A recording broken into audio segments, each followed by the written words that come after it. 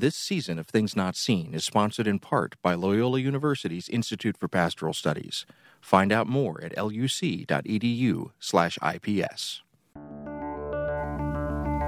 From PRX, the Public Radio Exchange, and Sandberg Media LLC, I'm David Dalt with Things Not Seen.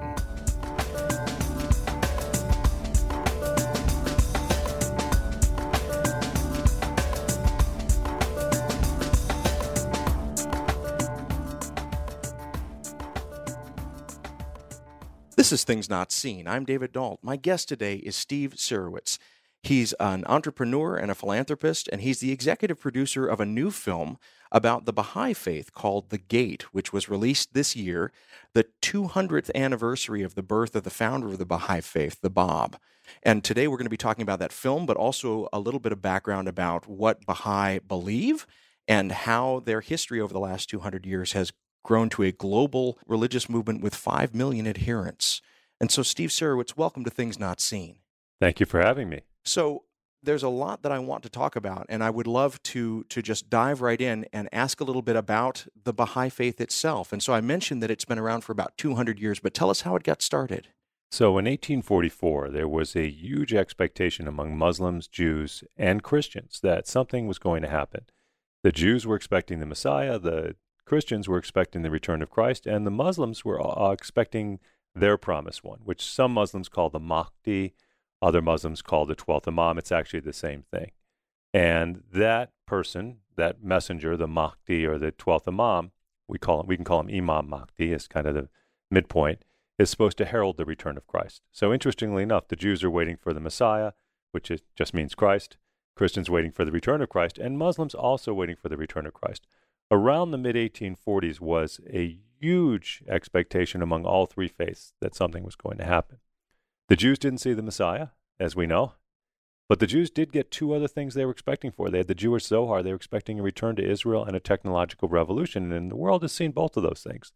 The return to Israel started in 1844 with the Ottoman Edict of Toleration, and the technological revolution the Jews were expecting, that has happened too. The pace of invention's gone up 100-fold. But the Jews didn't see the Messiah, so we'll move on from the Jews. The Christians all over the world, in Germany, in France, in Holland, in Switzerland, in Sweden, in 700 ministers in England, 300 ministers in America, all of them were saying throughout the 1840s that Christ was going to imminently return. It's not like today where if you ask most Christians, they hem and haw and say, well, yeah, maybe Christ will return. I hadn't really thought about it today. They were thinking at that time that Christ was going to return imminently. So the biggest one in America, there was actually several people predicting this. Martin Luther predicted that Christ would return around 1840. John Wesley of the Methodist faith predicted 1836. But the biggest one in America, actually you can also go with Joseph Smith, he said throughout the 1830s and early 1840s, before he was killed in 1844, he said that Christ was going to imminently return many times. But the biggest one was a man named William Miller. He starts off as a farmer. 1831, he has this crazy theory that Christ will return in 1844. He tells his family, he's actually studied the Bible for 2 years, and he's really studied biblical prophecy, and he's sure that Christ will return in 1844. Tells his family, he's a shy farmer, makes a pact with God, says, God, I'm not going to talk about this publicly unless I'm asked. Less than an hour later, Miller is asked by his son-in-law to go speak at a small church, and he does. 13 years later, Miller has 100,000 followers. They're all thinking Christ is going to return. His original date, March 21st, 1844, comes and goes, so they find a new date, October 22nd, 1844. He's got his 100,000 followers. They're waiting for the world to end, and you'll never guess what happened. The world didn't end. The world didn't end, and it was the great disappointment. And this great disappointment goes out through all of Christianity. In Germany, in France, in Holland, in Switzerland, and those 700 ministers in England, they're all disappointed. They don't see the return of Christ, and we kind of forget about it. And it would be over, except there's one more group, the Muslims. One other thing about the Christian Bible, Revelation 11 has something very interesting in it. It says that 2 witnesses will come and take over the holy city for 1,260 days. And I've talked to a lot of Christians about this, and some of them have some theories. Most people have heard of it. They kind of know about the 2 witnesses, but haven't really thought about what it means.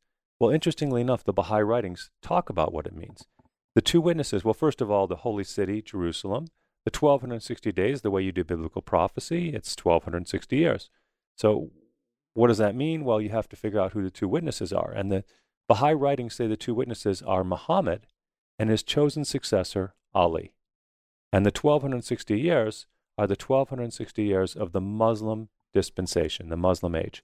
And it just so happens that Muslim year of 1260 is 1844, the same year that Miller came up with, not even knowing about this part of the Bible. And so we come to the Muslims, and it's very interesting because the Muslims themselves come up with the same year.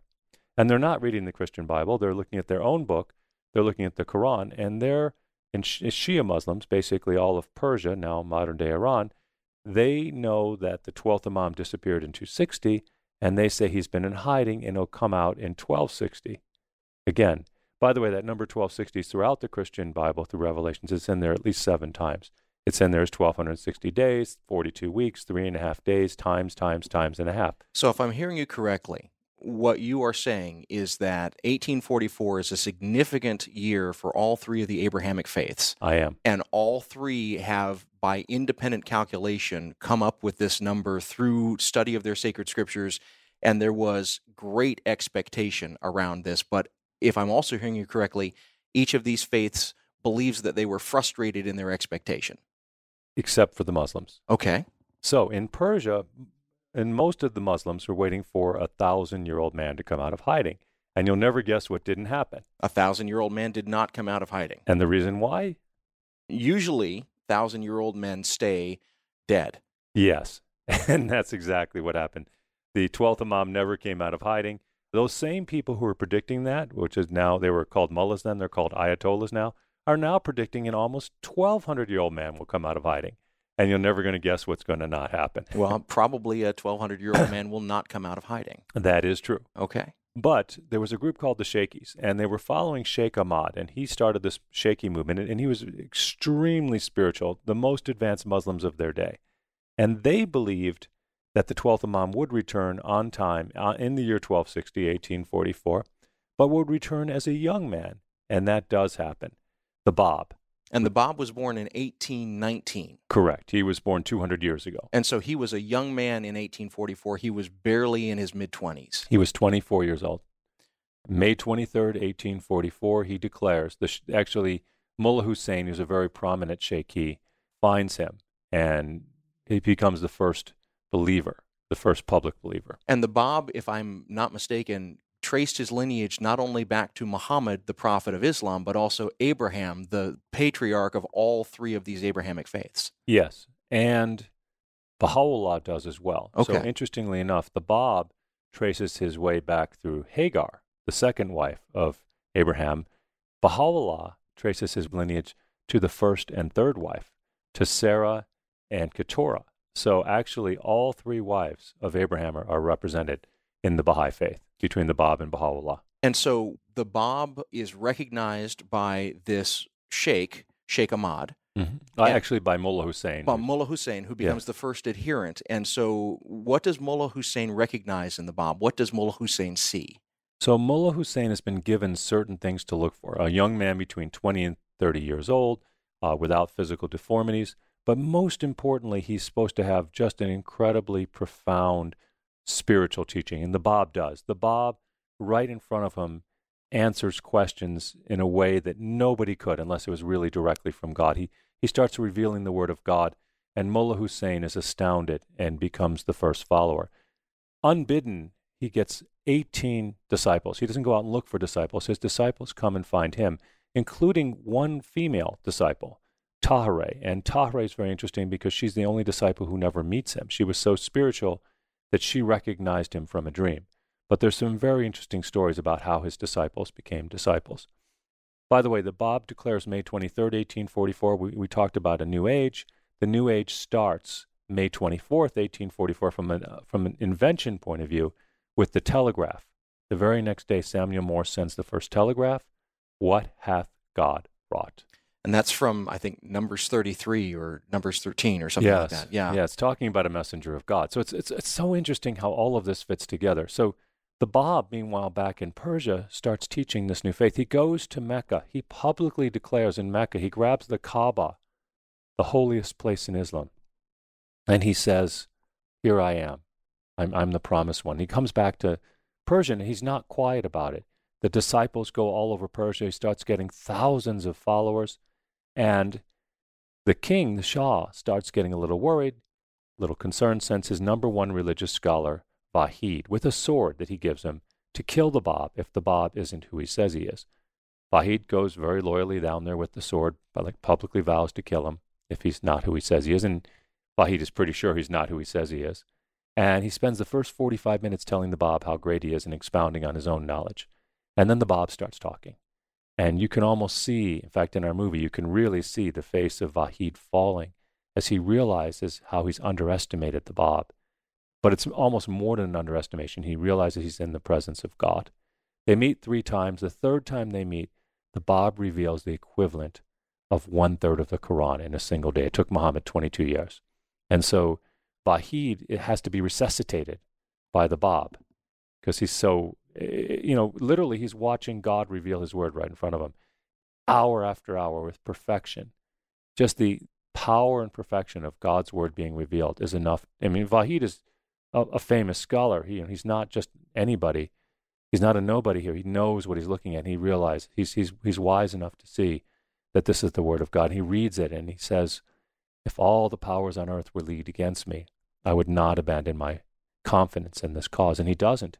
He abandons the Shah, never goes back again. 5 years later, he becomes a martyr in the cause of the Bab. 400 other religious scholars follow suit, 100,000 followers. So now the mullahs of Persia have to decide. Now it's very interesting. The mullahs of Persia only have their power because they're borrowing it temporarily from the 12th Imam. And so when the 12th Imam comes, they have to give up all their power. So what do you think they do? Do you think they say, here's all our power, we're going to give it to you, and we're just going to walk away? Or do you think they put him in jail? I would imagine that they put him in jail, and let's dig into that in our next segment. But for right now, right before we go to break, so Islam is resistant to this new teaching. Is that fair to say?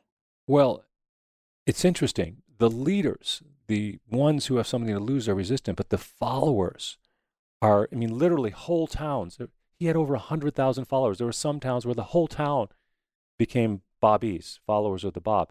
So on one hand, the people, the religious leaders, were resisting, but on the other hand, versus, let's say, even Jesus Christ is powerful. And by the way, in the Baha'i faith, Jesus Christ is incredibly revered.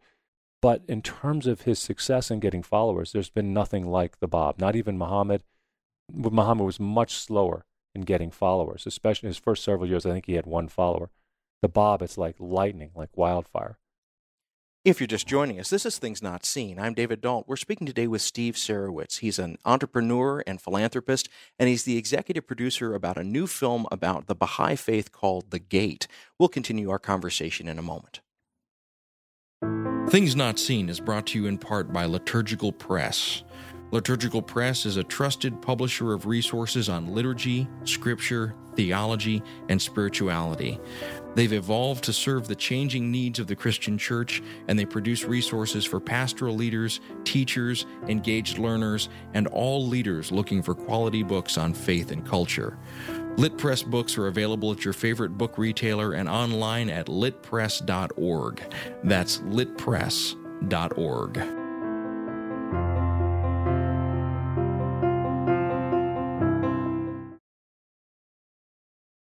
This is Things Not Seen. I'm David Dalt. Our guest today is Steve Sarowitz. He is an entrepreneur and philanthropist, and he's the executive producer of a new film about the Baha'i faith called The Gate, which was released this year on the 200th anniversary of the birth of the founder of the Baha'i faith, the Bab.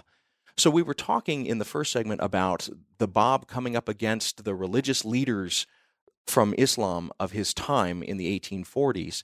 And there was massive resistance on the part of the leadership, but that he was getting very, very strong support from the lay people in the communities. But you mentioned the leadership did not proclaim his wisdom. Instead, they put him in jail. Yes, they put him in jail. And the jailer is a very strict jailer, and he's actually a provincial governor as well. And he's sent there by the prime minister. Essentially, the religious leaders and the prime minister and the Shah shared power. And they were all scared of the Bab. They were scared of losing their power. So the prime minister is the prime mover in this, and he gets in. And I believe the jailer was a relative of the prime minister. And so for a little over a week, the Bab is in essentially solitary confinement. But then there's a really interesting incident where the jailer goes out very early one morning, sees the Bab fervently praying, and he's very upset. So he goes back inside the jail. It's a small jail. I think he goes through the only door. And he goes inside, and there's the Bab inside his cell, and he doesn't know what's going on. The Bab motions him to come see him, and the Bab says, "What you've just seen is reality. God has sent this as a mercy upon your soul." And so the jailer, who was very hostile to the Bab, changes his tune completely, opens up the whole jail. Every morning the Bab is giving an open lecture to the entire province because he's also the provincial governor. And so it's quite amazing, the turnaround. And so this is hugely upsetting to the prime minister, and he quickly gets him transferred to another jail. Same thing happens. That jailer becomes a believer. So they're almost out of options. So they put the Bab on trial, and they ask him who he is. And the Bab says very famously, I am the promised one you've been expecting for 1,000 years. Very similar to Christ when he was put on trial. The I am. The Moses refers to the I am. Christ in his trial, I am that I am. This I am is a repeating thing throughout religion. And I can talk about that a little bit later. But I guess one thing I should say is that we as Baha'is believe that there's a single God and that God has sent all the messengers. And so we have, as I mentioned before, tremendous reverence for Jesus Christ and Moses and Abraham and messengers that would be familiar to Christians. We also revere Muhammad, we revere Buddha, we revere Krishna. We believe that all of the messengers of God taught universal love. And so with us, I would say that we would have as much love for Jesus as a Christian would, but we also love the other messengers. And we believe that there's really only one God. And so we expect to see these similar patterns among the messengers. So if I'm hearing you correctly, the Baha'i faith weaves together both the Eastern traditions, you mentioned Krishna and Buddha, but also the Western traditions. And Islam sort of lives between those two traditions, both East and West. And so in this stitching together, what I'm hearing you saying is even though Krishna would represent what Christians would call a polytheistic approach, multi-gods, and maybe Buddha, by some estimations, would be no God, you still see those as being representations of a deeper monotheism. Have I heard that correctly? A one God proclamation or a one revelation proclamation. Think of it this way. The Bible, John 17:3, says there's one true God. Also, Jesus repeats the seminal Jewish prayer, the Shema. When asked the most important commandment, he says, "Hear, O Israel, the Lord our God, the Lord is one." This is the words of Jesus Christ. And, of course, the words of Moses, because he's repeating them. So throughout the Bible, it says there's one true God. The Quran says there's no God but Allah. So all of the great scriptures are saying this. But interestingly enough, you mentioned Buddha. Buddha says this, which is very interesting. And although some Buddhists believe that there's no God, some Buddhists believe there is a God. And it was very good that you kind of hedged a little bit on that maybe Buddhists might believe in God and might not. But what Buddha said, which is much more important than what Buddhists think, Buddha said there's an unformed and uncreated and unborn. And without this unformed, uncreated, unborn being, that we, the created, the formed, could not exist. That's a very strong reference to a single, all-powerful, omniscient, omnipotent God. So Buddha believed in God, clearly. From a Baha'i perspective, reality is one. And so there's not a reality for the Buddhists and a reality for the Jews and a separate reality for the Christians. It's one reality. So if there's one God, as the Bible says, well, we believe that. And we know the Muslims believe there's one God, and we know the Jews believe there's one God. But actually, Buddha said there was one God. And interestingly enough, when you mentioned the Hindus, I also teach the faith quite a bit to Hindus, and most Hindus also believe very strongly in one God. And as you delve into the Hindu writings, it becomes much more clear that Brahma, or Brahman, is the creator God. And so there actually is a concept of a God. It's a little more hidden. Another way to look at that, when we talk about polytheism versus theism, is polytheism is the roots of theism. It's the kindergarten, you might say, of school. We think of all of religion as a continuous school for humanity, and we think of humanity as one. And so what's changing is not God, it's us. And so thousands of years ago, all of our ancestors, whether we're Christian today or Jewish today or Muslim or Baha'i, all of our ancestors were polytheists. And back in the time of Krishna, he's coming and giving this message to polytheists. But I've talked to people who know a lot more about Hinduism than me, and they've said it's actually monotheistic all the way back to its roots. So when we're thinking about the Bab in the 1840s, the context in which he is saying these words, "I'm the one that you've been waiting for," is a Muslim context. And I guess for a while, what is the Babi faith at that particular time could be considered kind of a reform movement within Islam. But there's a point where it becomes a distinct break with Islam and becomes its own faith tradition. Talk us through that. Well, you're asking the right question at the right time. So, as I mentioned, he had a female disciple. Her name was Tahereh. And actually, Baha'u'llah, who ends up being the successor prophet, organizes this conference at Badasht and in Persia. And so the Bab is in jail, so he's not at the conference. But at Badasht, the leaders who are disciples of the Bab get together. Correct. And Tahereh pulls off her veil in public, which you have to imagine, 1848 Persia, where you couldn't even look at the shadow of a woman. Here is this actually beautiful woman, Tahereh, pulls off her veil, and she announces that this is a new faith and a new age for the entire world. She doesn't say for the people at Badasht. This is not a Muslim movement. She says this is a movement for the entire world, and that that the Bab actually had inaugurated a new age. And one of the lessons, she says that the laws of Muhammad are done, and the laws of the Bab are now in place. And one of the laws she's advocating is absolute equality for women. Days later, in Seneca Falls, New York, just days after Tahereh does this, comes the first Women's Rights Convention. Interesting. And so as this is happening, so Tahereh is taking the teachings of the Bab and is putting them into basically a social policy, a new way of thinking about the interaction of males and females. What is the reaction of the clerics that are gathered? Do they say hallelujah or do they freak out? Well, these were all followers of the Bab, and some of them probably said hallelujah. Some of them, one of the men standing right next to her actually slashed his own throat with his fingernails and left the scene. Some of them left the faith immediately. I want to compare this to Christianity because I really, the audience is mainly Christian. You have to understand when Jesus was teaching, Christianity was not recognized as a new religion until decades later. So Christianity as we know it today, for many decades, for I think 30 to 50 years, I think it was at least 30 years, Christianity was not considered a new religion. It was considered a branch of Judaism. So this is actually, although it seemed like a long time, 4 years after the Bab declares, before there's this break, it was actually very quick that there was this break. And it's very hard because you have to understand they'd followed this religion for over 1,200 years. Islam was now over 1,200 years old.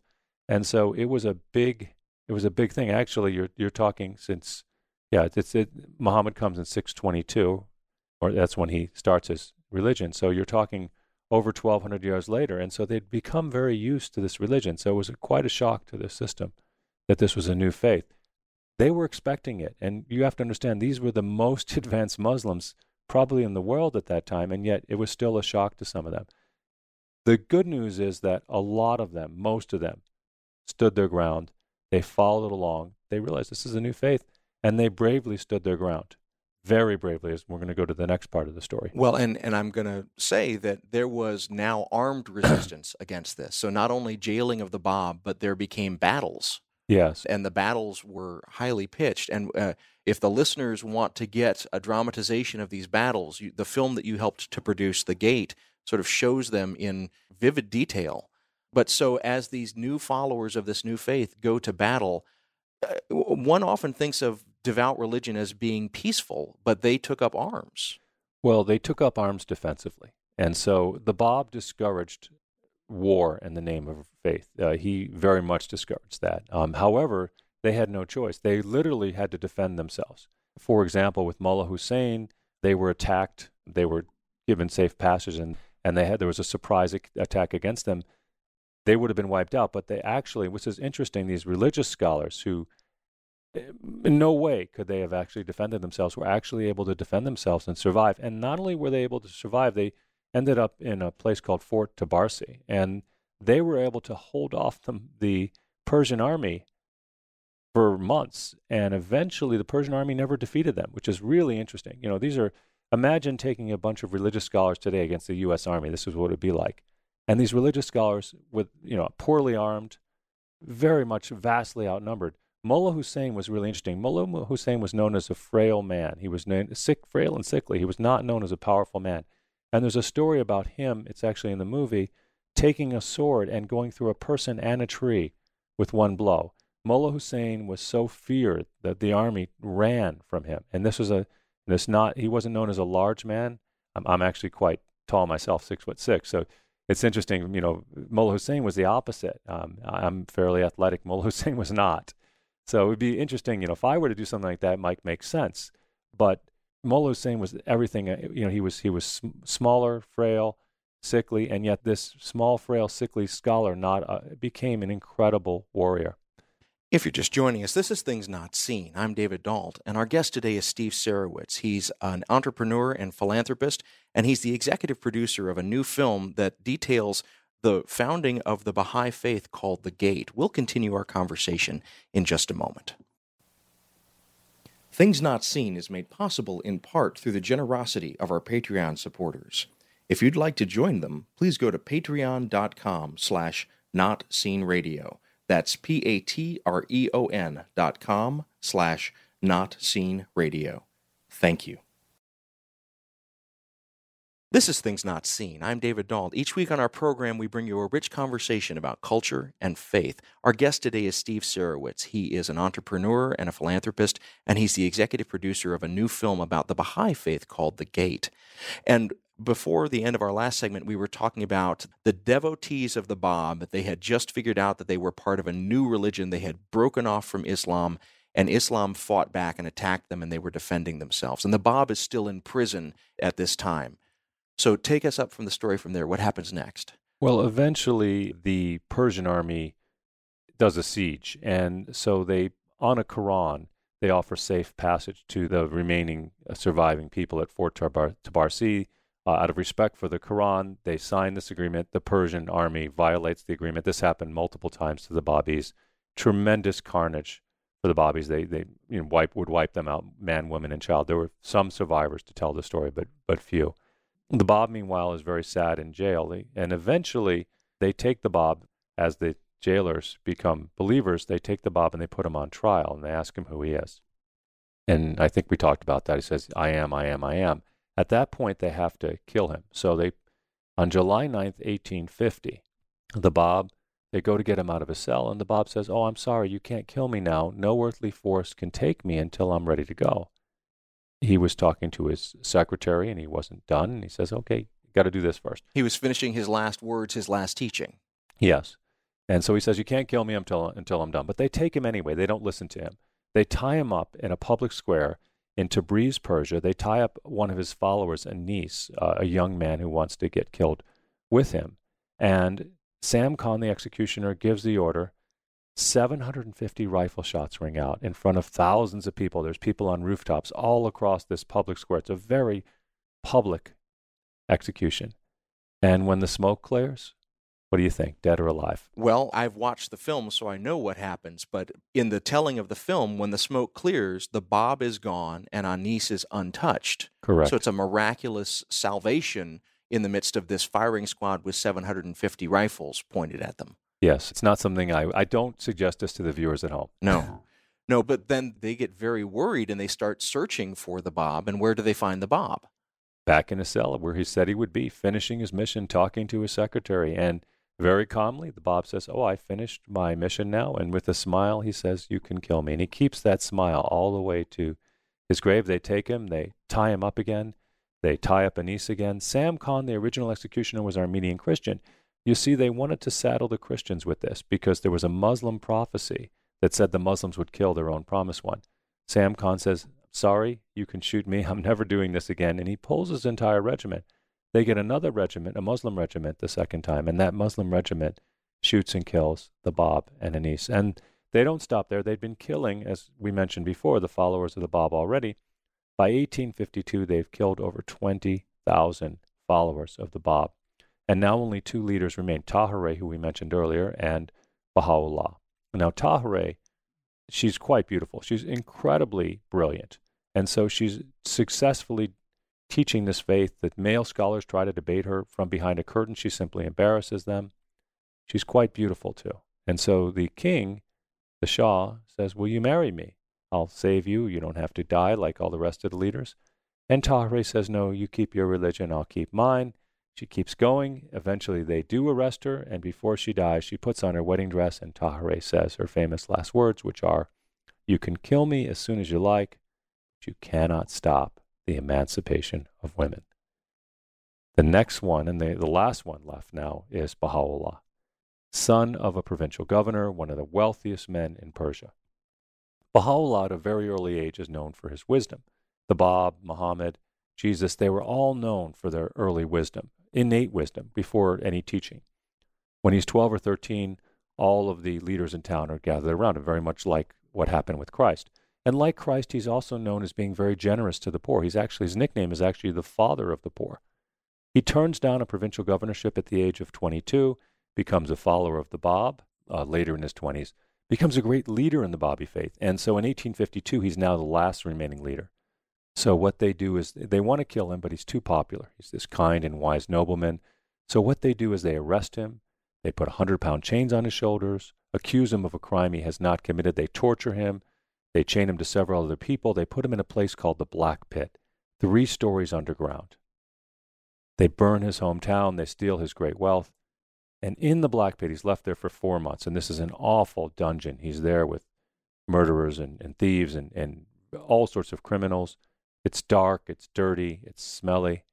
And in this terrible place, he sees the vision of a maiden. The maiden says, you're the promised one of all faiths. So for the Hindus, we mentioned the Hindus earlier, he'd be the 10th avatar. For the Buddhists, the 5th Buddha. For the Jews, the Messiah. For the Zoroastrians, we haven't mentioned them, Shah Baram. And for the Christians and for the Muslims, for both the Christians and the Muslims, he would be the return of Christ. Now, so if I'm understanding, then the Bab was not the return of Christ. The Bab would have been, I guess, in Christian understanding, when we read the end of Malachi, there's the promise that John the Baptist would return. So is the Bab sort of a John the Baptist figure for Baha'u'llah in your understanding? Functionally, yes. Okay. So all of this is a little more complex, but I'll say it this way. Every messenger of God has 2 stations. There's the station in which all of them are Christ. In that station, they're all messengers of God, and they're all equal. In that case, they're all the return of Christ. But in terms of his mission, the return of Christ is definitely Baha'u'llah. So Baha'u'llah is the one who says he's the return of Christ.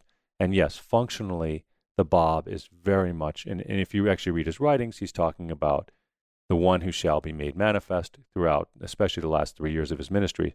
He's very much John the Baptist in his function, in his mission. So the Bab himself was saying, I'm not it. There's another to come. Yes. Okay.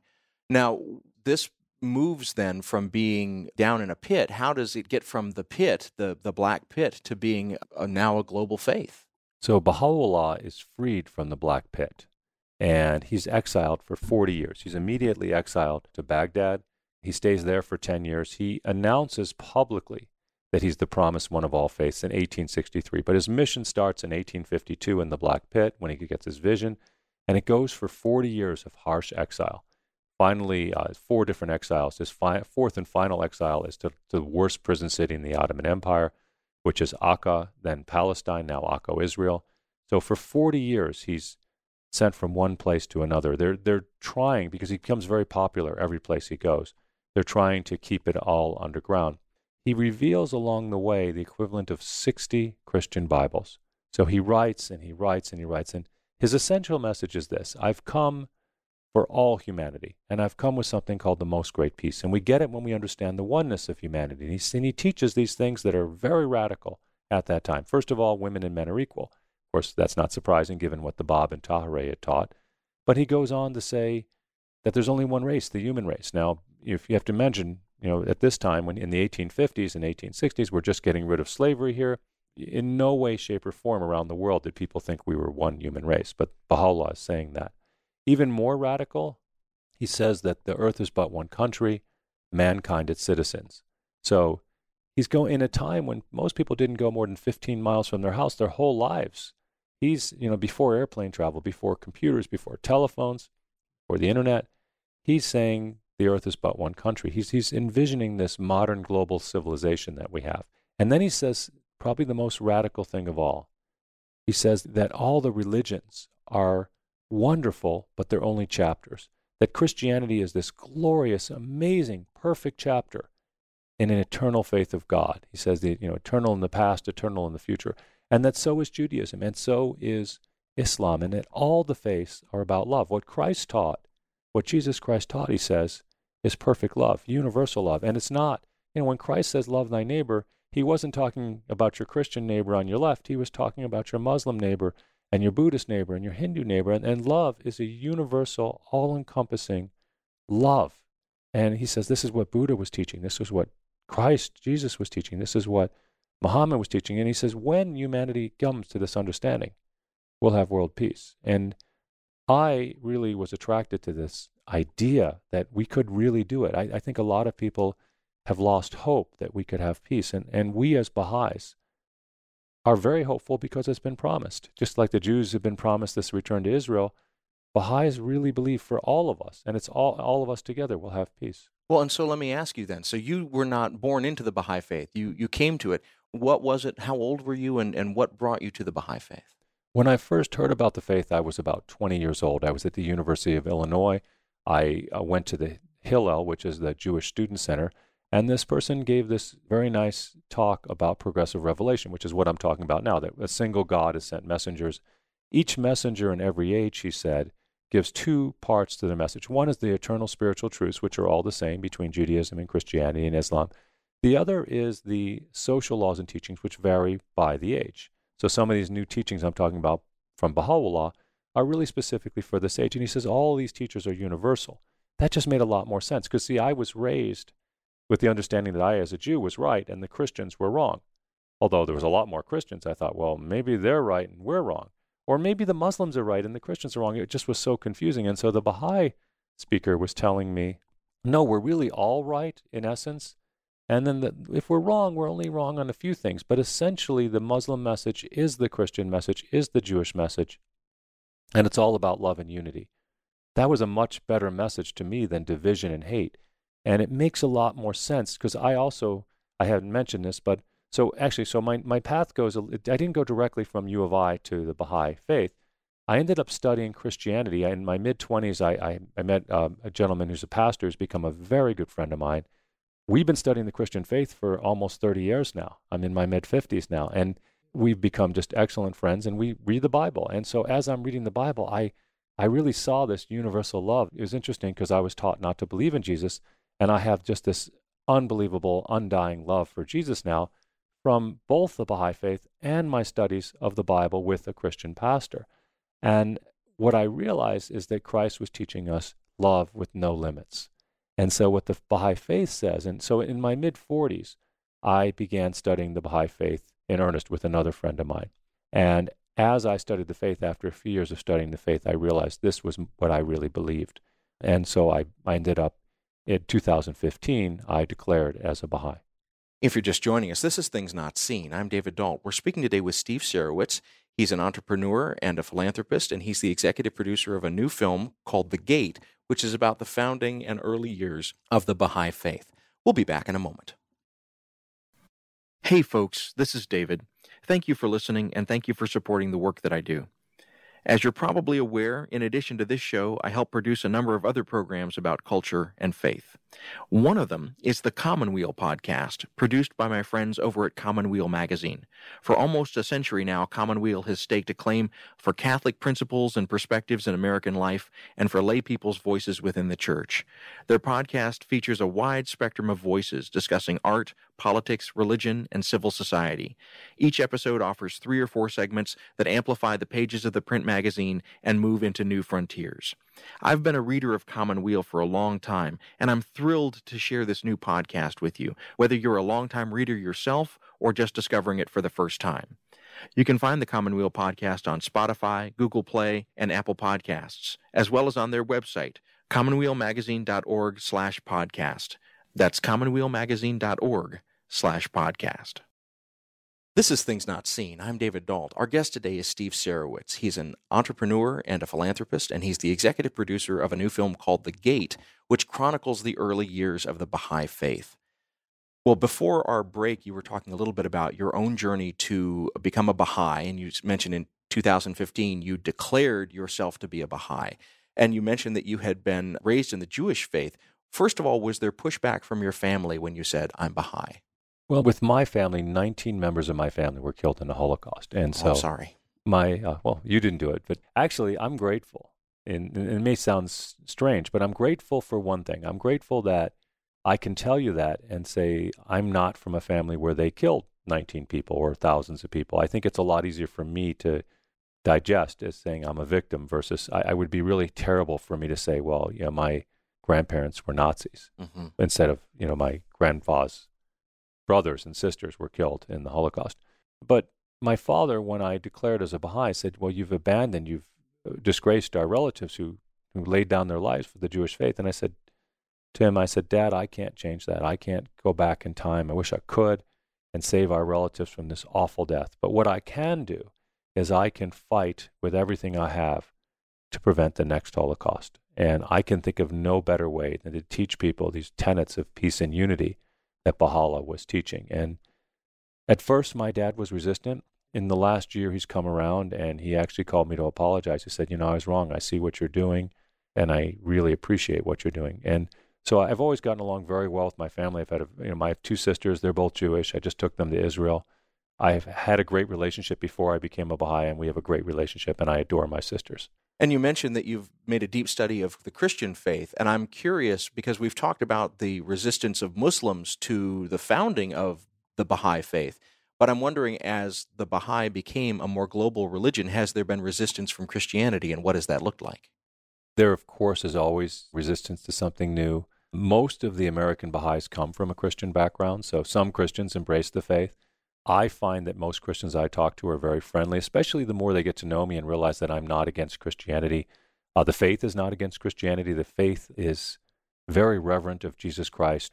There's a statement by Shoghi Effendi, the Guardian, who was the great-grandson of Baha'u'llah. He was the last singular leader of the Baha'i faith, a beautiful statement talking about how we accept all the main tenets of Christianity. Baha'is really embrace the truth of Christianity. We love Jesus. We love Christianity. We defend the Bible. We defend Jesus.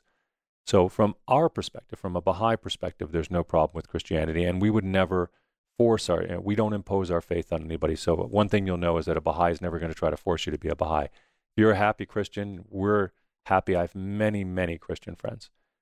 From the other side, as I teach the faith, I occasionally have a Christian who's hostile because they're mad because we're saying something other than the Bible, and that's okay. I mean, I personally would say that's not Christ-like. I believe that Christ was about love and unity, and even if I disagree with you or you disagree with me, and I think the Christians I admire the most, including my friend who I'm studying the Bible with, he knows I'm a Baha'i, he respects my faith, but he's loving and kind about it, and I think that's a Christian. I have so many wonderful Christian pastors and friends, and I really respect and adore them, and they're my brothers, literally, my brothers and sisters. I have actually a female minister who's a good friend of mine, and so I would tell you that, to me, I think we should all be in love and harmony. I think that's what Christ imagined. And I don't understand people who hate in the name of their religion. Whether, I've met hateful Christians, I've met hateful Muslims, I've met a few hateful Jews even. I don't think people are hating in the name of any religion, whether I do it as a Baha'i. To me, the label doesn't matter. I'm a lover, not a hater.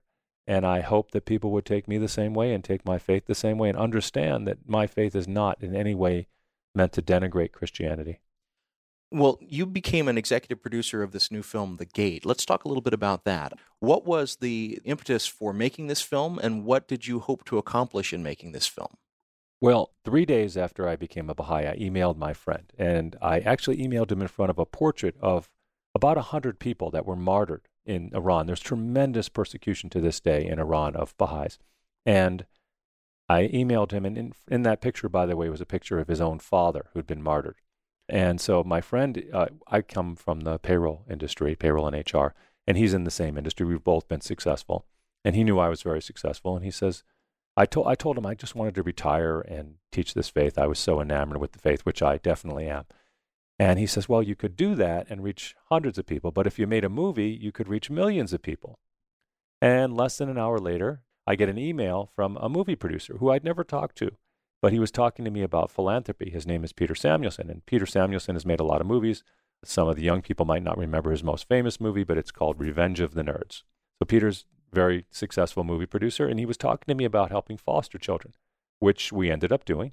And I ended up going out to L.A. the next week to meet Peter. I just happened to be going out there anyway. He says, come out and talk. And I said, well, what about this movie? And we were sitting at this cafe in Santa Monica, Fairmont Hotel outdoor cafe, and there's another table right next to ours, and there was a Christian, two gentlemen who were Christian next to us, and they were having a discussion about religion, and I happened to hear a question, and I answered it like a nosy Baha'i.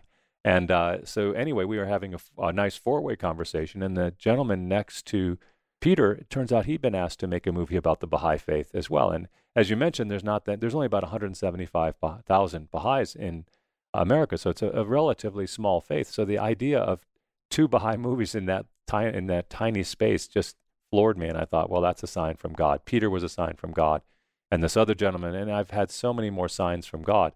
So the way I like to say it is, I was asked to make this movie 3 days into me being a Baha'i. I'd been a Baha'i for 3 days, and I'd never made a movie, so I was about the most unqualified person you could ever imagine, and somehow God wanted me to do it. What was interesting is months later, I went back and looked at that portrait I mentioned with my friend's dad, who was a martyr, a very brave man. He was a very successful businessman like me. He was in America, and his son told him they were killing the Baha'is in Persia, in Iran, and that, Dad, you don't have to go back. His dad took the first plane back. And I looked at that painting, and the people there were all numbered. And I was 49 years old when I declared as a Baha'i, and there was his dad, number 49, right in the center of the picture, and I knew that that was another sign from God. And that brings us back to the earlier part of the conversation where these confluences of numbers were very important for the early founding of the Baha'i faith, and it's clear to me you take that very seriously, that these signs, these glimpses, these moments are like pieces on the roadmap, little ways that you navigate. I really think that God guides us all. I think that I really have such a passion for the oneness of humanity. And I really think all of us are in this together. And I think that one of the problems is we take these labels, whether it be Christian or Jew or Muslim or Baha'i, and we divide each other. But I can't find anywhere in the Bible where Jesus ever told us to hate in his name.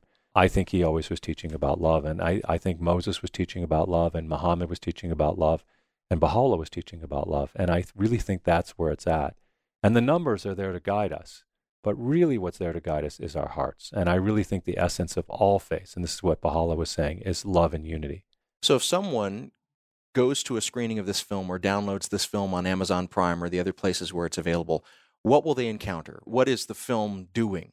Well, it's really just a historical documentary. So even if you're not a Baha'i, I think you'll find it to be an incredibly interesting story about it. As Shoghi Effendi says, the life of the Bab parallels Jesus Christ like no other life in the last 2,000 years. This young prophet comes to an orthodoxy, a very strict orthodoxy, and he has great adulation at times and great tribulation at times. He's put on trial. He's put in jail. He has the very similar words when he's asked who he is. He's suspended in front of a crowd, very much like Christ. In this time, he actually doesn't get killed. Unlike Christ, who actually dies on the cross, the Bab disappears. So it's very exciting. Of course, you have the resurrection in Christendom. And so there's very exciting moments throughout all their lives. As I said, the Bab had a lot more followers than Jesus did. Jesus had, this is not, by the way, anything I say about Jesus.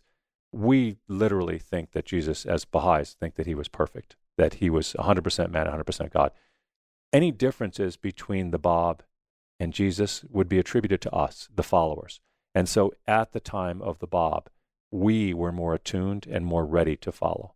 I think the weaknesses are never in the messenger, but always in the followers. And so if the Baha'i faith is one iota more successful or the message is any better, it's only because one of my favorite verses is John 16:12 and actually John 16:13, where Jesus says, I have more to tell you, but you cannot bear it now, albeit when he, the Spirit of truth, is come, I'll tell you of all things.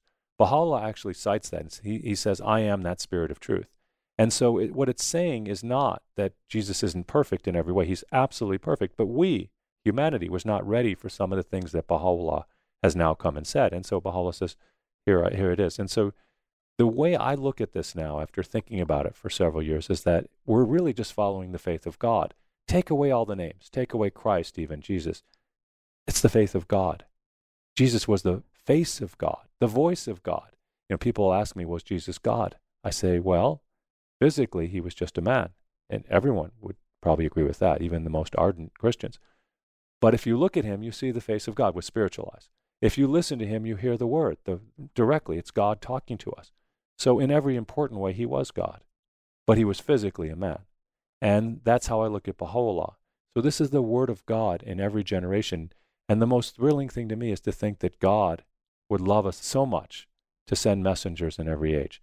And that Baha'u'llah says he'll continue to do so in the future. Not for 1,000 years, he says, but he says continually in the future, God will always, out of his love for us, send messengers with this perfect message in every age. And so I love the idea of getting rid of these divisions that we've put upon each other. And, if you ask, and one of the questions I always ask people, if you're a Christian, well, what if you've been born in India? You'd be a Hindu. Wouldn't you be a good person? What if you were born in the Middle East? You'd be most likely a Muslim. Are Muslims bad because they're born there, or Hindus? No, of course not. God loves us, and God is universal in his love. And so I believe if we put these labels away and say, no, we're children of God, that's what Christ was teaching, we get a lot further. And I believe that, according to Baha'u'llah, and I really believe Baha'u'llah, that we will eventually get there, and we will unite as a single humanity. What do you hope when someone watches this film? Like, if you could hope for one thing for a viewer, what would it be? I would hope that they would know a little bit more about the Baha'i faith, that they would enjoy this incredible story of this incredibly brave prophet who, he was a merchant. He didn't have to do any of this. But just to see, it's literally like it's like watching the story, a modern day story of Jesus. Just such an exciting life. And, that's why they call the story of Jesus the greatest story ever told. And there's no question that it's an incredible story. And I say this is the greatest story never told, that so few people know it. It's this piece of history that we don't know. So even if you never become a Baha'i, which I assume that most people won't become Baha'is, be a great, and most of the audience is Christians, be a great Christian and just know something more about something you didn't know, about Persia, about the Bab, know this great story. And that's great. And maybe you know a little bit more about the Baha'i faith. So when you meet a Baha'i, yeah, I saw this movie, I heard about your faith. And again, break bread with a Baha'i, break bread. I think that it's so important for us to, as part of unity, this unity that's so important to me, that we learn about each other. And maybe we're not so different. Well, Steve Sarowitz, I've had the opportunity through the years to interact with members of the Baha'i faith, and I've had the chance to visit the Baha'i Temple north of Chicago. It's always been a rich experience, and I have for so long wanted to be able to have conversations about Baha'i here on the program. I thank you so much for taking time to talk about the film, The Gate, but also to talk about your faith and your journey to faith. I've really appreciated it. I'm honored to be here. I wish you'd gotten a better Baha'i, but I did the best I could. We've been speaking today with Steve Sarowitz. He is an entrepreneur and a philanthropist. He is also the executive producer of the recent film, The Gate, which chronicles the early years of the founding of the Baha'i faith. Things Not Seen is produced by Sandberg Media, LLC. We're distributed nationally by PRX, the Public Radio Exchange. Today's show was recorded at the William Adams Studios in beautiful Hyde Park, here on the south side of Chicago. Our studios have a home courtesy of the Zygon Center for Religion and Science, part of the Lutheran School of Theology at Chicago. Neither Zygon nor LSTC is responsible for the content of this program. Our theme music is composed by Gene Kija. Our show is made possible in part through the generosity of our supporters on Patreon. You can find out how to help us create great programs by going to patreon.com/notseenradio. That's patreon.com/notseenradio. You can follow us on Twitter at Not Seen Radio. Visit us on Facebook and like our page to receive regular updates about the show and to find out more about our guests. That's facebook.com/thingsnotseenradio. And you can sign up for the free podcast, listen to old shows, send us an email, and find out more about our guests if you visit us on the web at thingsnotseenradio.com. I'm David Dault, and we'll be back next week with more conversations about culture and faith. Please join us.